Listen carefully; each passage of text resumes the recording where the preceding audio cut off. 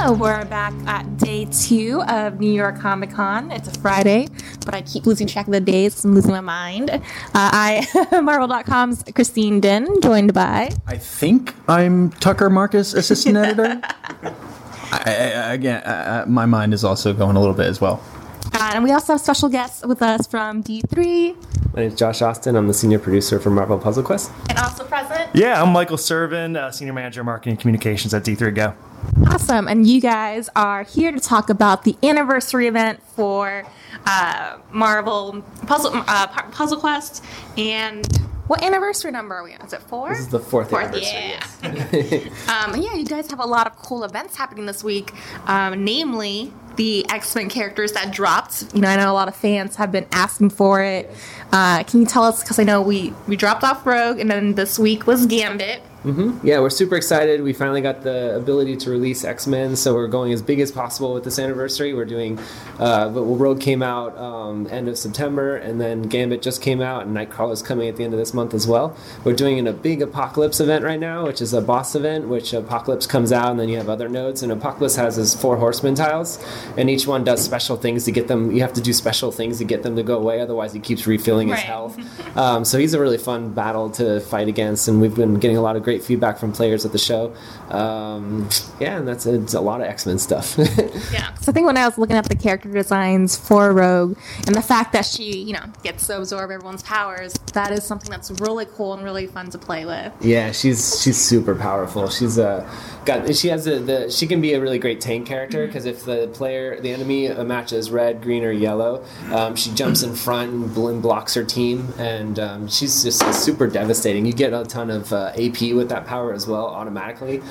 So her with Gambit, unfortunately, if you use Gambit, he takes away purple and red. Like, you can't use those with the other characters if you have that cover. If you don't, it doesn't matter. But if you have that power active, you're getting all this extra AP, which is great because it feeds into his red power, which is super powerful. It basically destroys all the charge tiles and does a ton of damage to the opponent.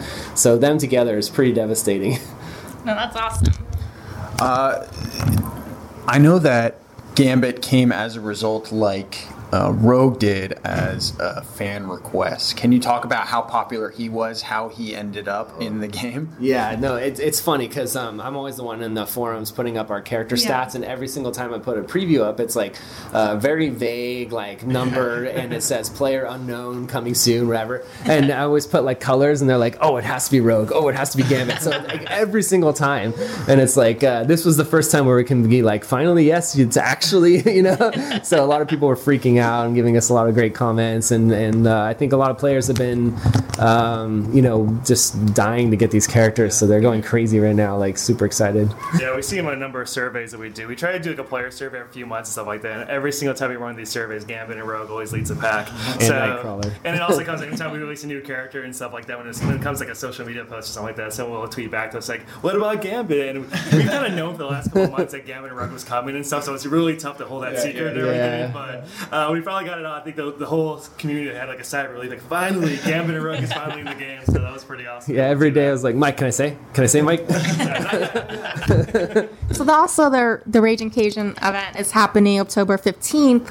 What can you share about it? It's a PvP event. You'll be able to get more 3-star Gambits and tokens for the special Gambit store. So Gambit's a 5-star, so he's a little harder to get, but the 3-star is pretty easy to get. In the Apocalypse event, if you can get your Alliance to get to just stage 2, you get 1 cover of the 3-star, so he's pretty easy to get, but the 5-star is a little more hard to get because he's super powerful. Well, it's also kind of cool that for this anniversary month, you don't have just one event. It's almost like another event every other day. Yeah, all the events have double ISO, which is a great thing for players because they're always needing the ISO to champion their characters and level them up. But yeah, then we have a lot of Devil Dinosaur stuff. We have a RAR event, which is all Devil Dinosaur. So Devil Dinosaur is only available during our anniversary. We don't ever release that character anywhere else, so it's a good chance to get that limited character.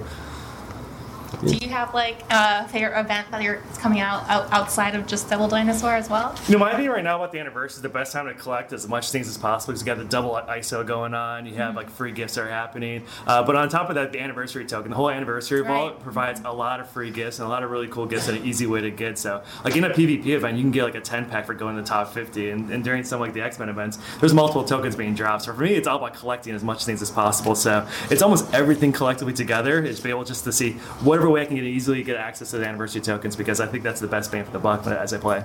Yeah, and especially for like when like you're looking at this new upcoming year, what can you guys share about how far advanced you work and do you have like a layout map for the whole entire year or and a lot of times you guys collaborate with us in knowing what our big hits and events are. Yeah, I mean we start planning for movies as soon as we can, but we don't talk about anything because it's too hard.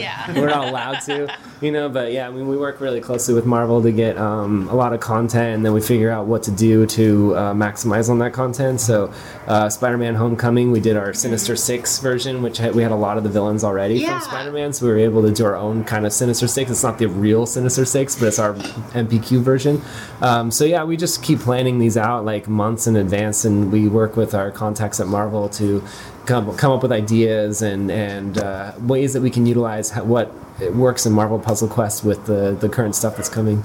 Yeah, so I mean, we all can guess that something's going to happen with the God of Thunder in a few weeks, right? Right? Yeah. You can pretty much assume that. I think we like to support as many of the movie and franchise and stuff like that out there in the future. So there'll be something coming out. We'll have some details as close to the movie gets out. So probably toward the end of the month, you'll start hearing from us about what our plans will be for that event.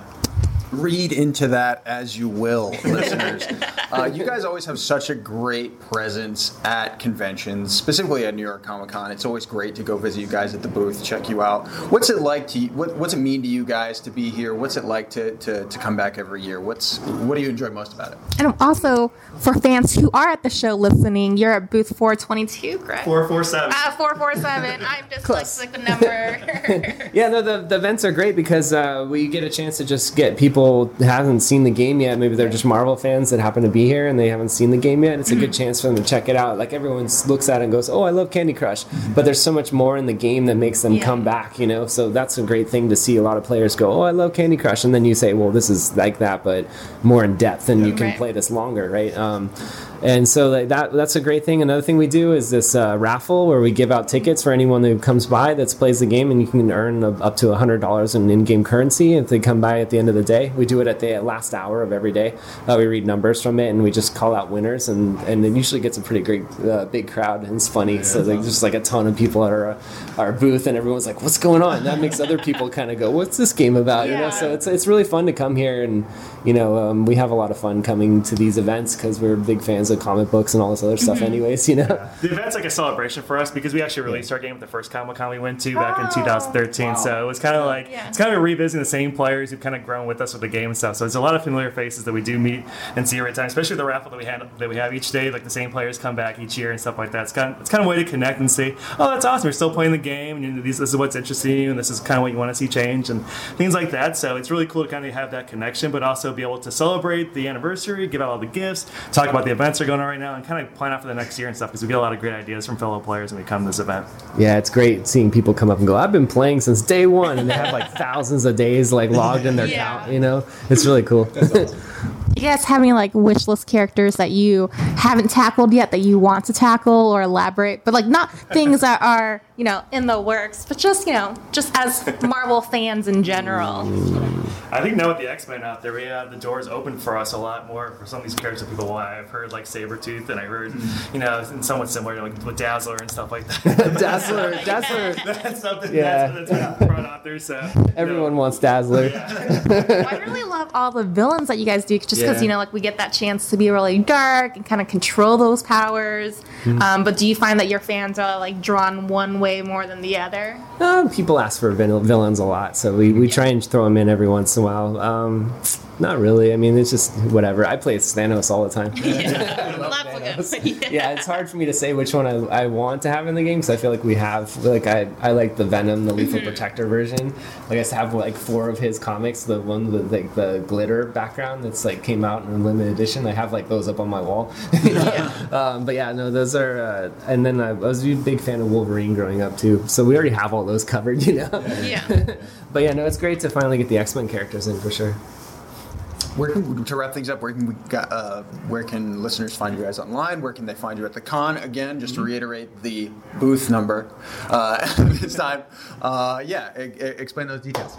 Yeah, the booth number is 447. You can go to d3go.com. Yeah, you go to our website, you can go to our social handles, Marvel Puzzle Quest. We're actually doing an Instagram sweepstakes right now. If anyone goes to Instagram and puts in Marvel Puzzle Quest sweeps, takes a photo of themselves for the game or their favorite screenshot of the game, we're actually giving away a bunch of 4-star X-Men characters. And we're giving out daily prize each day, and that's going to last for the next couple of weeks. I think it ends October 20th or the 21st. So jump on that for sure. At the show, we're also giving away a free Rocket and Groot. That's at d3go.com/free gift. So if you've never redeemed the free Rocket and Groot before, you'll be able to do that today.